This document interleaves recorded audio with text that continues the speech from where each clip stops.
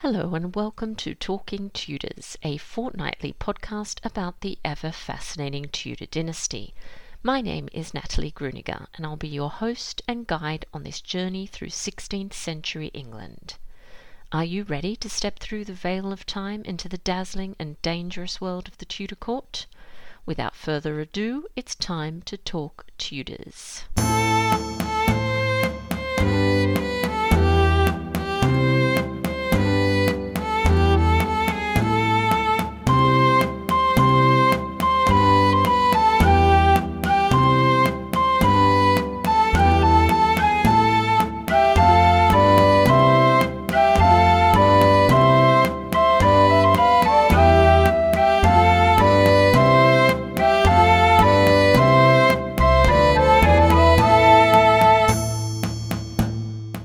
Hello everyone, welcome back to Talking Tudors episode 133. I'm your host, Natalie Gruniger, and I'm so glad that you could join me. As always, I'd like to begin by acknowledging and thanking the wonderful listeners who continue to support this podcast via Podbean Patreon, and extend a heartfelt thank you to everyone who's taken the time to rate and review the show. This really does make a difference. If you love the podcast and tune into every episode, perhaps you'd consider becoming a Talking Tudors patron. Just click on the Be My Patron on Podbean badge on the homepage of my website on thetudortrail.com, or click on the Be a Patron button on the Podbean app.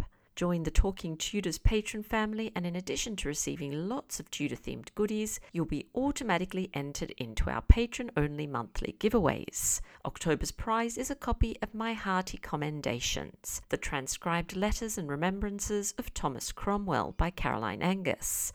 Thank you to the author for sponsoring this wonderful prize. All patrons are also eligible to attend monthly Talking Tudors live talks, which take place on Zoom. These events are exclusive to patrons. On the weekend of the 20th and 21st of November, I'll be chatting to Adrian Dillard about Jane Boleyn, Lady Rochford. Please get in touch with me if you'd like to register for this event. You can also support the podcast and share your love of Tudor history with the world by buying Talking Tudors merchandise. There are a number of designs and products available, including phone cases, mugs, notebooks, and apparel. Check out all the products at talkingtudors.threadless.com. I'd love to see pics of you wearing or using your Talking Tudors merch, so please do tag me on social media and use the hashtag #ILoveTalkingTudors. Now, on to today's episode. I'm thrilled that joining me on the show to talk about Mary Tudor Brandon is Kat Marchant. Kat earned her PhD in Early Modern Literature and Culture from the University of Sussex in 2015. She's the creator of the YouTube channel Reading the Past.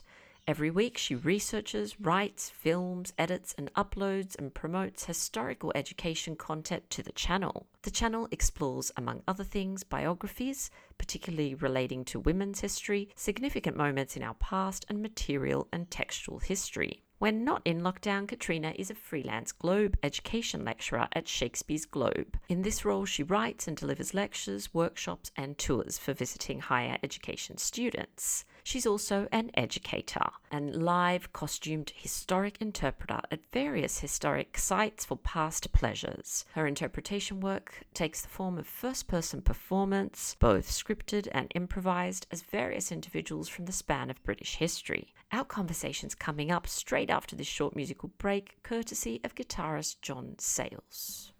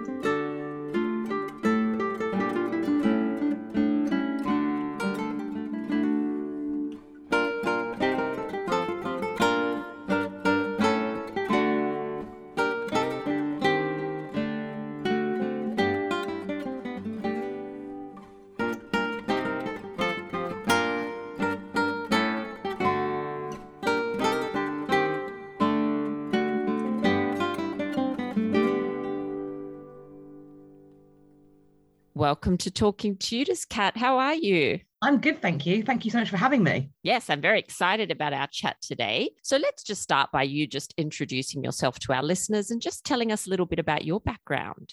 Hello, everybody. So my name is Kat, and I hold a doctorate in early modern literature and culture, which I obtained in 2015. My doctoral thesis was titled Things Necessary and Unnecessary, Trash and Trifles in Early Modern England. So I did write 100,000 words on pretty much trash, which is good for my ego. After my doctorate, I worked as a freelance heritage educator and a costumed interpreter. So I've lectured at Shakespeare's Globe, I've worked at historic royal palaces, so Hampton Court, the Tower of London, etc. And I also run the YouTube channel Reading the Past, and that's me. Yes, what a fantastic background. Love it. And love your YouTube channel, by the way. It's fantastic. Oh, so we're going to talk today a little bit about Mary Tudor. So Henry VIII's sister, just to differentiate. So can you tell us just a little bit about Mary's family, her early life, maybe something about her upbringing? Certainly. I mean, unfortunately, we don't know as much about most of Mary's life as I think we'd all like. We believe that she's born in the early months of 1496. The date of the 18th of March is frequently given. She's the youngest surviving child of Henry VII and his wife Elizabeth of York. Unfortunately, there's a fair bit of loss in her early life. It's unclear how much that would have affected her, though. Obviously, we know that her eldest brother, Arthur, was supposed to be the heir, but he dies at 15, and that's in 1502. So she's of an age where she could have known him. But what I will say is that, of course, he and his wife, Catherine of Aragon, had taken up residence in the Welsh Principalities bit in Ludlow, which is in the Welsh Marches, in 1501. So I question how much Mary remembers her brother, who's being raised for kingship and is considerably older than her. The loss is then compounded because her mother, Elizabeth of York, gives birth to a little girl in the Tower of London the following year on the 11th of February, 1503. Sorry, she passes away on the 11th February, having given birth a few days previously. And additionally, the baby girl she gave birth to also died. Then Mary loses, in quotes, her elder sister, Margaret, not to a fatality, fortunately, in this case, but in 1503 in July, so just months after she'd lost her mother in the February, Margaret's off to Scotland to marry James IV of Scots. So now all that remains of the royal children in England is Mary and her elder brother Henry, who is now the heir. But Henry is being kept close by his father now. And Mary also doesn't have a separate household. So they are both attached to the court. Although they do have attendants, they're part of the royal household. So she and her brother, we believe this is where that they get their very close relationship. And despite the spats that they'd have later in life, they were very close. It's traditionally said that Mary is Henry's favourite sister. We know that she has some household accounts that reference her. She has her own apothecary and a physician. There's details of medications being provided for her fairly frequently, which people often say is evidence that she may not have been in the best of health, even from a very young age. We also know that she has a schoolmaster, but we don't know really what she's taught. We presume, based on what we know of the education of elite Tudor ladies, that she would have learned Latin and French. She was also surrounded by other elite ladies, not quite as elite as her, obviously, but they no doubt, in the space her mother left, would have provided her with those feminine and courtly skills that a fashionable young woman who was intended to marry somebody of incredible prestige, probably a crowned monarch, that she would be given those skills. So things like needlework, dancing, music, singing, all of those sorts of things. We have reports that she is beautiful. As a child, she's pretty and charming, and that when she grew up, she was also beautiful and accomplished. People would comment on how attractive she was. And it seems to have been that she had a precocious, what we would see, I think, is precocious talent. When she's 10 years old, her sister-in-law's brother-in-law, which maybe I should unpack that. So her sister-in-law, Catherine of Aragon's sister's husband, Philip I of Castile, he comes and he's at Windsor in 1506. So Mary is 10, and we see reports that she is dancing and playing her lute to entertain him. Now, granted, it might have been like when you turn up at a dinner party and your friend's child brings out the recorder, but it is said that it was an enjoyable event, so much so that there is a plan to marry Mary to Philip I's son, Charles. And that's, we're sort of then getting up to her not being in the early life there. She's going into the next phase. Fabulous. That was really great. I enjoyed that. And so she does, in fact, marry a crowned monarch. So let's talk about her first marriage to Louis XII of France. Can you tell us just a little bit about how this came about and maybe anything we know of the ceremony and anything like that? So as I said, the original plan wasn't for her to marry Louis. The original plan was for her to marry Charles, who becomes Charles, Holy Roman Emperor Charles V. And that was still the plan when Henry becomes king on the 21st of April, 1509. And of course, it makes sense. Henry's having a Spanish match. Marrying Mary to a Spanish match makes loads of sense. It really bonds those ties together. She, after her father's death, we have reports of Mary starting to send gifts to her future husband. There was another treaty signed where an absolute dead final completion date for marriage, like these two need to be wedded on the way to being bedded, that was set for the 15th of May, 1514, at which point Mary would be around 18 years old, Charles would be 14. And considering what she's going to end up with, this is a very good state of affairs. But the Habsburg delays begin to anger or maybe concern her brother. He wants this done and dusted. He wants to secure the bonds and presumably go to war with France, because that's his perpetual aim. He's also concerned, I think, that his favourite sister might be jilted after this public thing where she is courting this boy. So when the marriage doesn't happen when it's supposed to, and that's the May, on the 30th of July, so not long after Henry doesn't give them much grace, Mary repudiates the marriage, I assume at Henry's insistence, and almost at once her hand is reassigned, this time to the 52-year-old French king, Louis XII. Now, there are very swift proxy marriages that take place at Greenwich and Paris, and then Mary is on the way to France by the October. So from July to October, this has been wrapped up very quickly. There's not going to be any more delays. And presumably Louis can't really afford to wait. We hear that it's a rough crossing, as seems to be the case with so many brides coming from the continent and to the continent. October is a pretty stormy time. One of the ships in her fleet is supposed to have been shipwrecked. So it's really quite dangerous. Mary is thoroughly jostled and seasick. And as we know, she's not, we don't think, in the best of health from childhood. But she does land in Boulogne on the 3rd of October. So mercifully, it's a short crossing. And then she is going to make her entry into Abbeville, which is in the Somme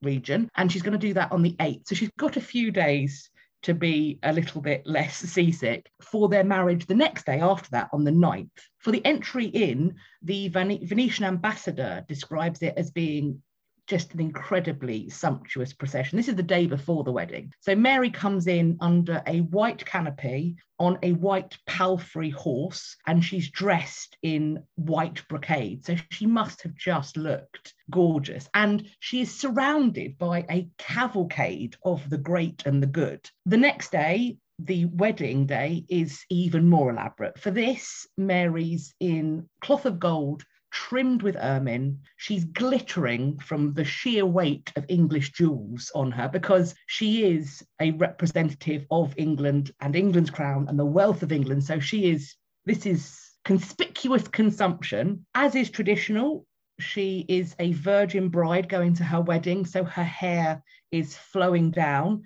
We know that Tudor ladies have incredibly long hair. Mary is a Tudor, so she has that typical Tudor red hair. She's got a small crown, a coronet on her head, and she must have just looked beautiful walking to this wedding. We would assume that Louis, upon meeting her for this wedding, they had met the day before, but I would think that the people observing would have thought them somewhat the odd couple, this beautiful young woman, not yet 20, and this gouty 52-year-old, fairly dissipated king. But bless him, he is dressed in a complimentary fashion. He's also in kind of cloth of gold brocade, and he's also wearing ermine. Then the wedding mass is performed and all is well. So Mary has entered into France. She's performed this marriage, and it has been done with all of the pomp and opulence and decadence as befitted her as both a sister of an English king and also the Queen of France. There is a small snafu the next day, the 10th, because her new husband, Louis, in his infinite wisdom, decides that his wife's attendants from England are an annoyance. So he dismisses the lot of them. This, we are told, makes Mary feel quite vulnerable. Mary can speak incredibly good French, but she doesn't want to be, as a teenaged queen, left alone with nobody on her side. And I think it's a mark of how much she trusts her brother and how much he can be relied upon, that the first thing she does is she writes to him to be like, this is what's just happened, and I'm not keen. Louis doesn't recall her retinue, but he is moved to offer an explanation as to why he's done it, to assuage fears of Mary and offence of Henry. And it does seem that has smoothed what was a brewing conflict. It's a diplomatic incident waiting to happen. Things move on. She is crowned at Saint-Denis in Paris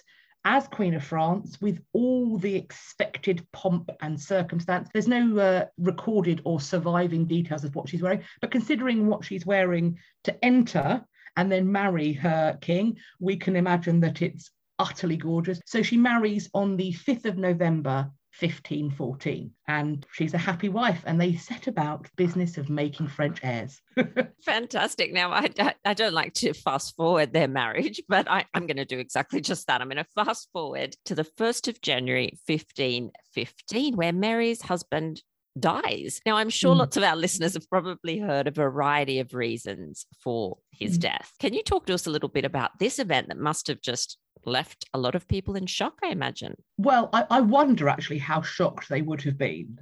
Louis was not a well man. The marriage to Mary was a last-ditch attempt to get an heir to France because he has no surviving son. As it currently stands, when Mary turns up, his heiress is his daughter Claude, but principally it's his cousin. I'm going to say cousin. There's a degree of separation, but I haven't got my chart up to figure out what remove they are. But Francis is his cousin, and he is married to Claude, who is Louis's daughter. That is the future of the French monarchy, unless Louis can get himself a male heir. So there is a sort of sense of this being endgame.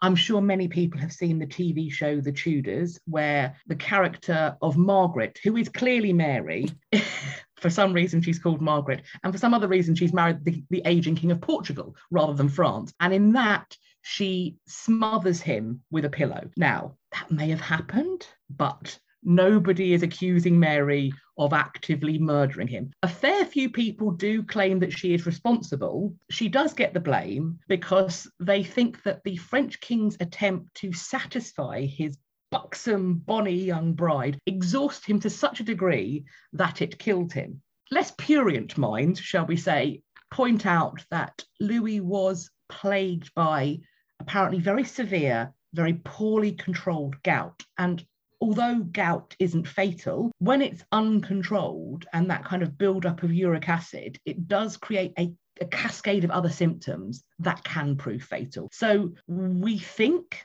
that gout kills him, but I mean, it probably wouldn't have helped that he was so desperate to get an heir on Mary. And my goodness, poor woman.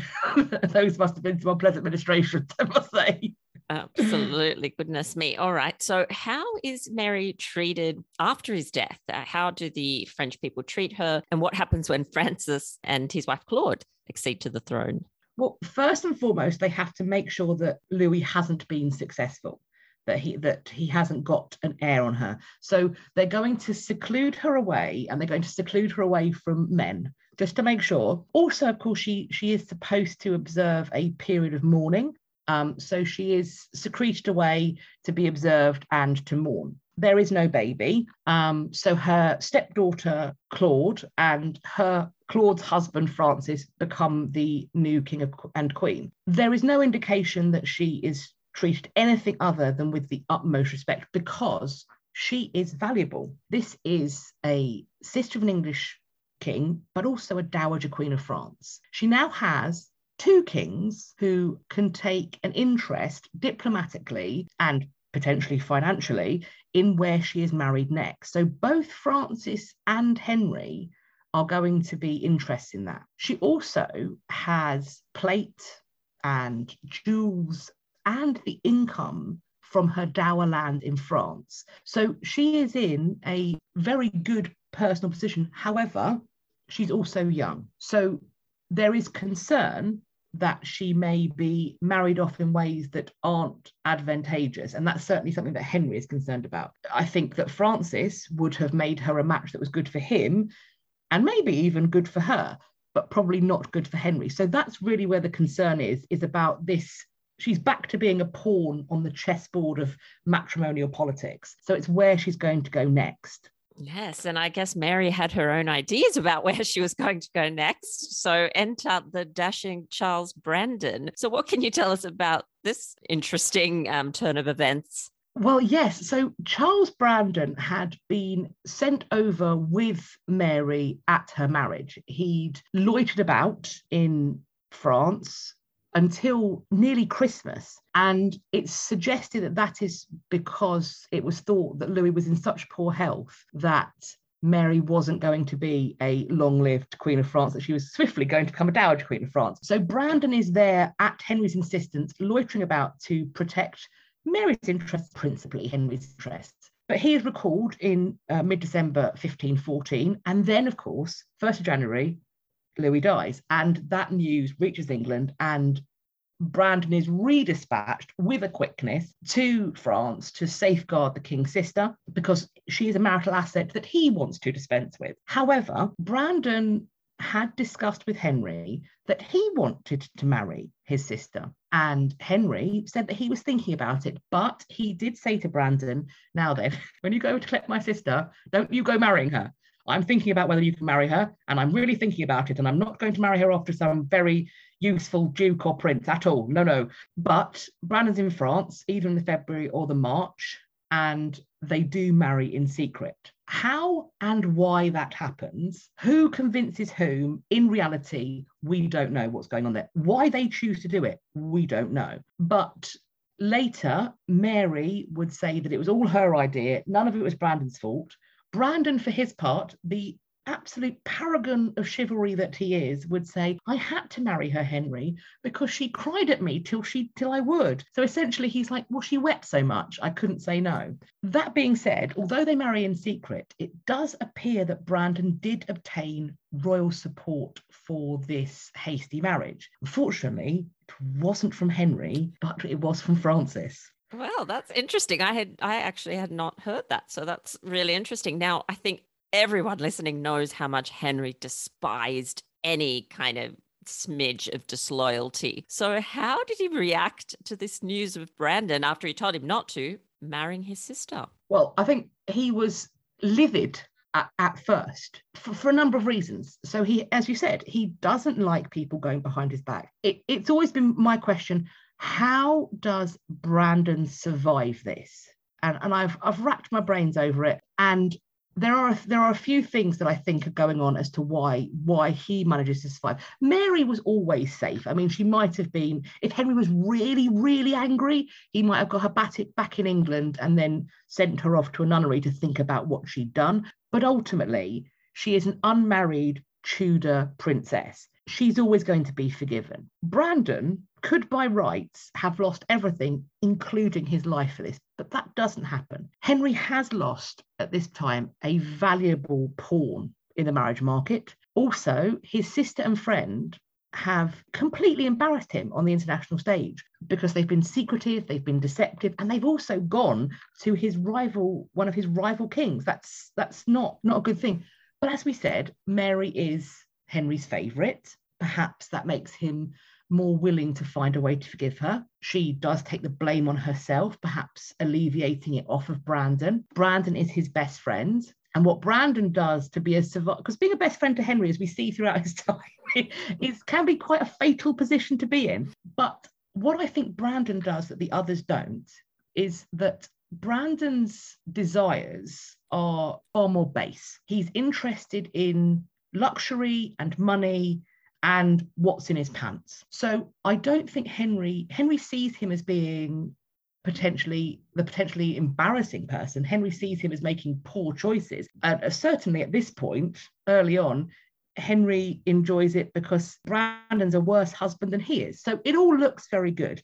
Brandon isn't smart enough, I don't think, to be trying to wheedle his way into controlling Henry politically.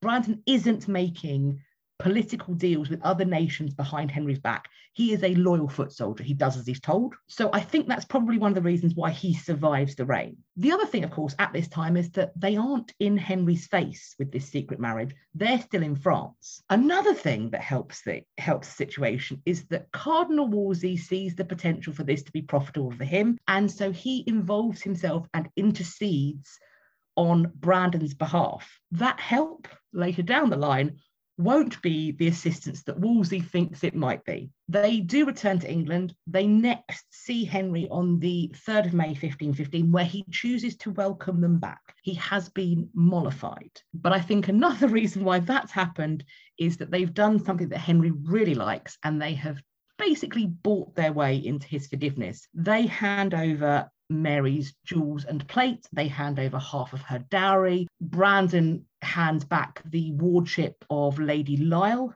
who he was betrothed to before he ran off with Mary. There's also £24,000 due to be paid over 12 years from the profits of Mary's French dower land. So all of this is why it's survivable for Brandon and why Mary is allowed to keep her husband, I think. It's an incredible incident, isn't it? It's just, I can't think of another example of Henry kind of forgiving in that matter. Obviously, it suited him. So, yeah, you're quite right. And I think I totally agree with you that I don't think he saw Brandon as any sort of threat to his, his kingship or his masculinity even or anything else. So that's quite interesting, isn't it? Okay, so we're around the 5th of May now, 1515. So there is an official wedding ceremony that takes place at Greenwich. Can you tell us a little bit about that? Well, what we know is that it takes place in front of Henry and Catherine of Aragon.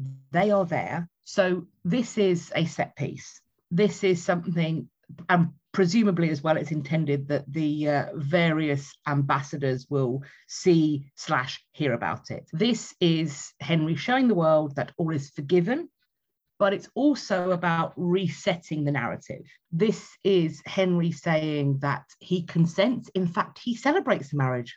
I mean, maybe it was his idea in the first place. Of course, it is a little bit like locking the stable door after the horse is already bolted, isn't it? But I think the couple in this public marriage happening, if they'd had any doubts that Henry might have changed his mind about forgiving them, this would have been where they could breathe that sigh of relief that they're already legally married. That's a given, but this is safeguarding them. All right. And so they return, they have this official ceremony, all is good, all is forgiven. So where does the couple choose to reside? Does Mary stay at court or does she live somewhere in the country? So she doesn't actually spend a lot of time at court.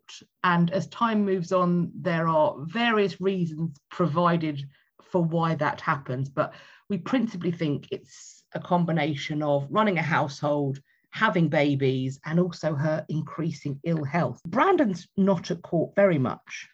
He runs errands for Henry, but he has the title of the Duke of Suffolk. He has estates. That was the De la Pole lands, and they have various lands in East Anglia that they need his attention. So they're there. Mary gives birth to 4 children. She has 2 sons who both sadly die young. They were both called Henry, another indication that they're staying in the good graces of her brother. The first is born in 1516. The second Henry is born in around 1522. So presumably the first Henry has passed away before then. They also have 2 daughters. and they are very interesting. So there's Frances born on the 16th of 1517, 16th of July 1517, and her sister Eleanor, who's born at some point between 1518 and 1521. Frances is perhaps the most interesting going forward because she marries Henry Grey. That union itself produces 3 daughters, one being Lady or Queen Jane Grey. We see in some fiction, I'm once again returning back to the Tudors, we see that the marriage is portrayed as being not a happy one, that Charles Brandon is frequently adulterous, that the pair have screaming rows. Essentially, the Tudors presents it as a moralising tale of marry in haste, repent at leisure. There's the happiness or otherwise of the marriage is not something that we know about particularly. The loss of their first son would surely have put a strain on any marriage. They have got that financial burden of regaining Henry's favour. They've got that amount to keep paying out over 12 years. But the couple aren't poor.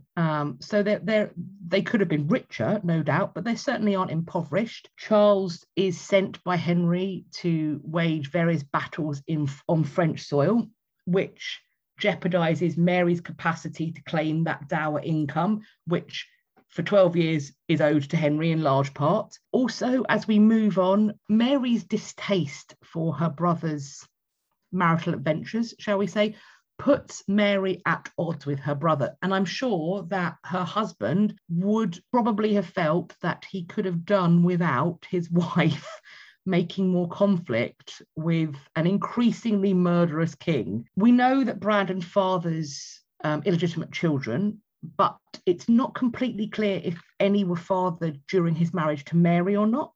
So while there are lots of ways that the marriage could have been stressful, it is clearly a marriage that is made by 2 people. It's not an arranged match. They have chosen each other, and it does last for 18 years. So make of that what you will, I suppose. Yes, and you've already kind of mentioned the fact that Mary did not really support her brother's bid to annul his marriage to Catherine of Aragon, of course, and that this had some effect on their relationship. Do you want to just go into that a little bit more? Yeah, I mean, actually, it's really quite sad, I think, the distance that's caused by the whole great matter affair, shall we say, because although there was the slight spat when Mary marries Brandon, that's a rift of maybe months. But Mary and Henry were incredibly close. They loved each other, but this is something that they never recover from. She cannot get on board with him trying to annul his marriage to Catherine. And by this point, and also before, Henry is not somebody who can deal with being contradicted or challenged. So this is never going to end well. This is immovable objects, irrepressible force hitting each other. She absents herself from court, apparently in protest. There's that big event where Anne and Henry travel to Calais in 1532 to try and win Francis's support for their union. And of course, Mary is the Dowager Queen of France. It would have been a great set piece if she had been able to be there or been cajoled into being there in order to show that they had her support. She doesn't go. And some say she doesn't go out of protest, but she isn't well. I think that even if she had fully supported her brother leaving her sister-in-law for somebody who had actually served her in France, I don't think she could have gone anyway. She's really quite sick by now. And I wonder how much Henry is aware of that. As we know, illness and sickness is a complete anathema to him. So yeah, it's really sad. It puts a real wedge between the relationship. Yeah, and the other big event, of course, that she misses is Anne Boleyn's coronation. But of course, she is, as you've said, extremely unwell at that point. So do you think that the antipathy towards Anne Boleyn has been played up a bit, or do you feel that is that the evidence is that she actually didn't like Anne for whatever reason? Well, I mean, there are reports that the 2 women traded insults in public. So there was apparently some public row that took place. Does that mean that she hated her? No. She knew her from France. She also, of course, then knew her from court, because as well as serving Mary, Anne had also served Catherine of Aragon. So these women were in each other's circles. Before this whole thing starts kicking off, there's no reports that the two of them fall out majorly. We have that Shrove Tuesday Masque of Chateau Vert, where Anne and Mary are both in it, as is Mary Boleyn. Mary takes the lovely role of beauty. Anne is perseverance. So they have lived, danced, attended court all together, but there does seem to be some spats between them. Some suggest that as Anne moves up the ranks, Mary is concerned because Anne may have had insider information about her relationship with Brandon and how it was formed in France that Mary didn't want to get out. That is a conspiracy theory. It's entirely possible that it's true. But I think principally, Mary was a little girl when Catherine of Aragon first came into her life as Arthur's wife. She then became Henry's wife. She had always been there. She had turned up in Mary's life just before she lost her mother, just before her elder sister went off to marry the King of Scots. Catherine is Mary's sister, and she has been for decades. So I think that it may not necessarily be anything about Anne. I think it may be more about Mary's feelings towards Catherine. Also, Mary may well have felt that Henry had duties as a king. Now, while she's married somebody in-house, so to speak, she probably doesn't think that Henry should be doing that. She probably thinks that if you're going to remarry and you need to get a son, marry a foreign princess. Do your duty, make an allegiance, an alliance. So, and on top of that, Anne, although she is nobly and gently born, she is somebody who served both Mary and Catherine of Aragon. How does Mary, Dowager Queen of France, feel that she has to curtsy to the woman who had served her in France? In short, it's no surprise to me that Mary backs Catherine of Aragon, and I think there's a variety of possible reasons for it. Yeah, no, I think you've made some really good points, and I think it definitely is more about her loyalty to Catherine, who, as you say, came in as a little bit like a mother figure at that crucial time. So yeah. All right. Well, tell us a little bit just about Mary's final months now and her death in 1533. Yeah. Again, very sadly, this is also something that's somewhat obscured. So and I think that's principally because she's away from the visibility, the light of court. And that may be because she's sulking. But as I said, it may be because she's too sick to attend. We've got these constant hints that she has had poor health, that she struggled with her health from childhood. However, her final illness is thought to have been what they call consumption, which we think is TB. She dies in Suffolk on the 25th of June, 1533, and she's interred at Bury St Edmunds Abbey. What's to me really, really tragic is that Mary and Henry, there's no evidence they ever make amends before her death. And we don't have any surviving documents that Henry writes anything about his feelings about his sister's death. And perhaps that's because he is still incandescent that she wouldn't get on board with his desires to remarry. Perhaps it's a very rare emotion for Henry, guilt. Maybe he can't bring himself to write about it. What does happen that I think may be indicative of a mellowing in later life, if not at the time, because we do know that lots of royal people tend to canonize the dead in ways they don't, and that they mistreat the living. But what does happen is that in Henry's final will, the one that is enacted after his death, he writes out this incredibly detailed succession plan at so many points of remove, which is kind of out of bounds. Like, he shouldn't try and have that much control after his death. It's a sign of his control freakery, I think. But it's Mary's descendants that go in after Henry's children. So it's Edward, Mary, Elizabeth, and then the descendants of Mary Tudor, with the offspring of his elder sister Margaret explicitly excluded. So however he felt about Mary at her death, however long it takes him to soften to her, or to at least her children, by the time of his own death, he has done so sufficiently that he puts her children in his will. Additionally, Mary's loving, grief-stricken husband moves on with customary speed for him. In case it's not clear, I'm not a fan of Charles Brandon. So he marries another ward. This is the second ward he's had who he's got himself engaged to. This one is 14. Her name is Catherine Willoughby, and he marries her on the 7th of September, 1533. So from June to September. So that's a whistle-stop grief tour there, isn't it? Wow, this has been such an interesting talk, Kat. I feel like I've learned a lot and gained quite a lot of insight. So thank you so much for that. Now, there's something that we do at the end of our episodes of Talking Tudors just to get to know our guests a little bit better. So it's 10 questions. Are you ready for those? I'll give it a good go. Give it a good go, exactly. So what was the last show that you watched, or maybe even more interestingly, that you binge watched? Well, actually, the last show I was going to bring up was I went to go and see Six the Musical. And that's my last Tudor show that I watched. And it is fabulous. And I would like to go again. Yes, I've actually heard of people going 3-4 times to see it. I've only seen it once, but I would go again too. It was so good. All right. What about something you love about where you live? So I am an East Londoner now.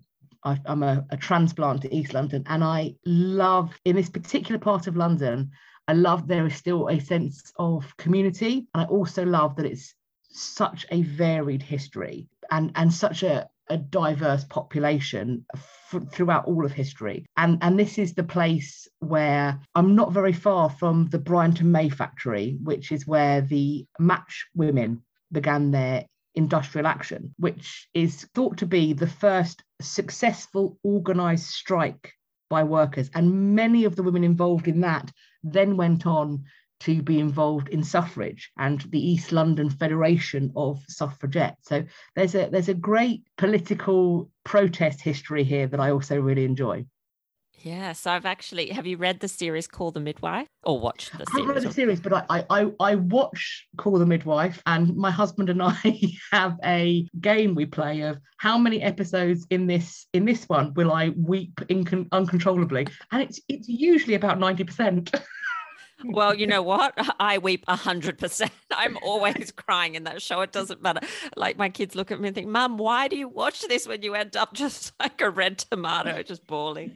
But I love it. And that's why I love East London too, because of that. So signature recipe, do you have something that you like to make? I am not a cook. But I have things that I cook one thing. My husband does all the cooking because I am a disaster. But there's one thing I can do, and I make what I call a pizza pasta bake. It's very simple because I can't be trusted. And it's a regular pasta bake, creamy tomato pasta bake sauce, and I chuck in chorizo and black olives and serve it with salad and garlic bread. And that's the only thing that I can be trusted to make.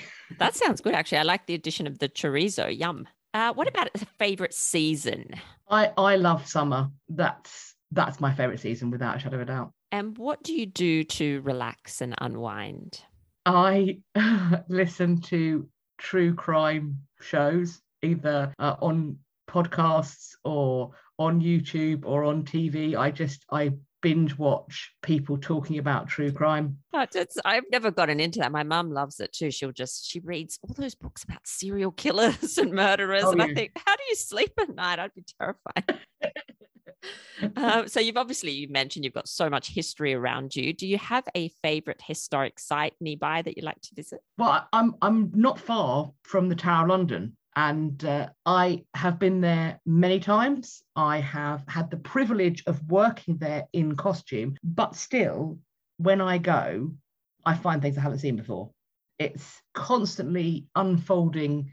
In fact, to be honest, all of the historic royal palaces locations that I've been to, so Hampton Court, and I've also been to the Banqueting House as well, and Kensington, I work there too. All of them have these amazing layers of history that are just utterly fabulous, and you find something new every time you go.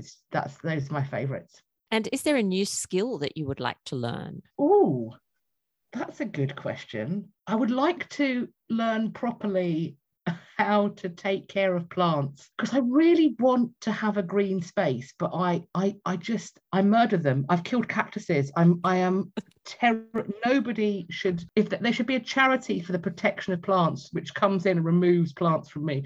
I think in the cases that I'm too attentive, I overwater because I'm just so desperate for them to live that I smother them with my love. I'll remember never to give you a plant then. Thank you. Have you got a favorite app, or maybe even if it's not a favorite app, a favorite website that you go to or use a lot? I have just very recently signed up for TikTok. So I'm down with the kids and I have started making TikToks, and they are really fun. I'm really enjoying being on TikTok, and just, it's so nice to be able to scroll through something, because I usually would scroll through Twitter, and with the way the world has been for, I don't know, the last decade, you just doom scroll through Twitter, and you don't get that on TikTok. There's some sad, but there's a lot of happy people bouncing about, and it's quite feel good actually. There's a lot of fun. I joined so that I could watch Hever Castle was doing some really cool little videos, so I joined for that basically. But you're right, it is a lot of fun. It's a bit different to Twitter, the more serious side of life. And are there any fads or trends that you would love to kind of come back into fashion? The French hood. I'm with you. I'd love the French hood to come back. I like hats actually. I'd like just, going out in a hat. I'd love that to come. That'd be so cool. See, I also love a hat, but I don't have the head for a hat. The only thing that I've ever looked good in is a French hood. So, and a hairband's not the same. No. It needs the veil at the back. So I need. You should just start wearing it. That's it. You could bring it back. Let's see how it works. Yeah, let's try it out. Also, you get away with not washing your hair quite as much. Winner. Right. I love it. Yep. And lucky last, what mystery do you wish that you knew the answer to? There's probably lots, but what's one of the kind of main ones? I mean, I've made a YouTube video about it, but the mystery that I would love to know the answer to is what happened to Amy Dudley. Yes. What happened there? That's a good one. The Tudor period has lots of those. What happened? I wonder. Was to be a fly on the wall, hey? Mm-hmm. All right, one last thing, and I promise I'll let you get on with your day, and that is the Tudor takeaway. So I ask all my guests for something, a recommendation that our listeners can go off and explore after the show. So sometimes people have a website suggestion or a book to read or a song to listen to. Do you have a Tudor takeaway for us? So this is a suggestion that I actually heard about in one of the clubhouse rooms that I'm part of, that there is about to be, starting opening next month in October, the British Library is doing an exhibition on Elizabeth and Mary Queen of Scots, about them as cousins and rival queens. So I'm obviously British Library will have all the documents, so I'm very keen to see what that looks like, and it would be lovely to be back at the British Library in an exhibition. That sounds fantastic. All right, I'll have to go and check that out, and I'll add the link to the show notes so that all our listeners can find that. And hopefully they've got a sort of online component so that our listeners from overseas can take part. Normally they do something like that, which is great. Kat, this has been such a pleasure. Thank you so much for talking Tudors with us. Oh, thank you so much for having me. I've had a lovely morning. Well, that brings us to the end of this episode of Talking Tudors. Thank you so much for joining us. I absolutely love to hear from listeners, so if you have any comments or suggestions, or just want to say hi, please get in touch with me via my website, www.onthetudortrail.com, where you'll also find show notes for today's episode. If you've enjoyed the show, please share the podcast with friends and family, and don't forget to subscribe, rate, and review. I also invite you to join our Talking Tudors podcast group on Facebook, where you can interact with other Tudor history lovers and hear all the behind-the-scenes news. You'll also find me on Twitter. My handle is On The Tudor Trail, and on Instagram as The Most Happy 78. It's time now for us to re-enter the modern world. As always, I look forward to talking Tudors with you again very soon.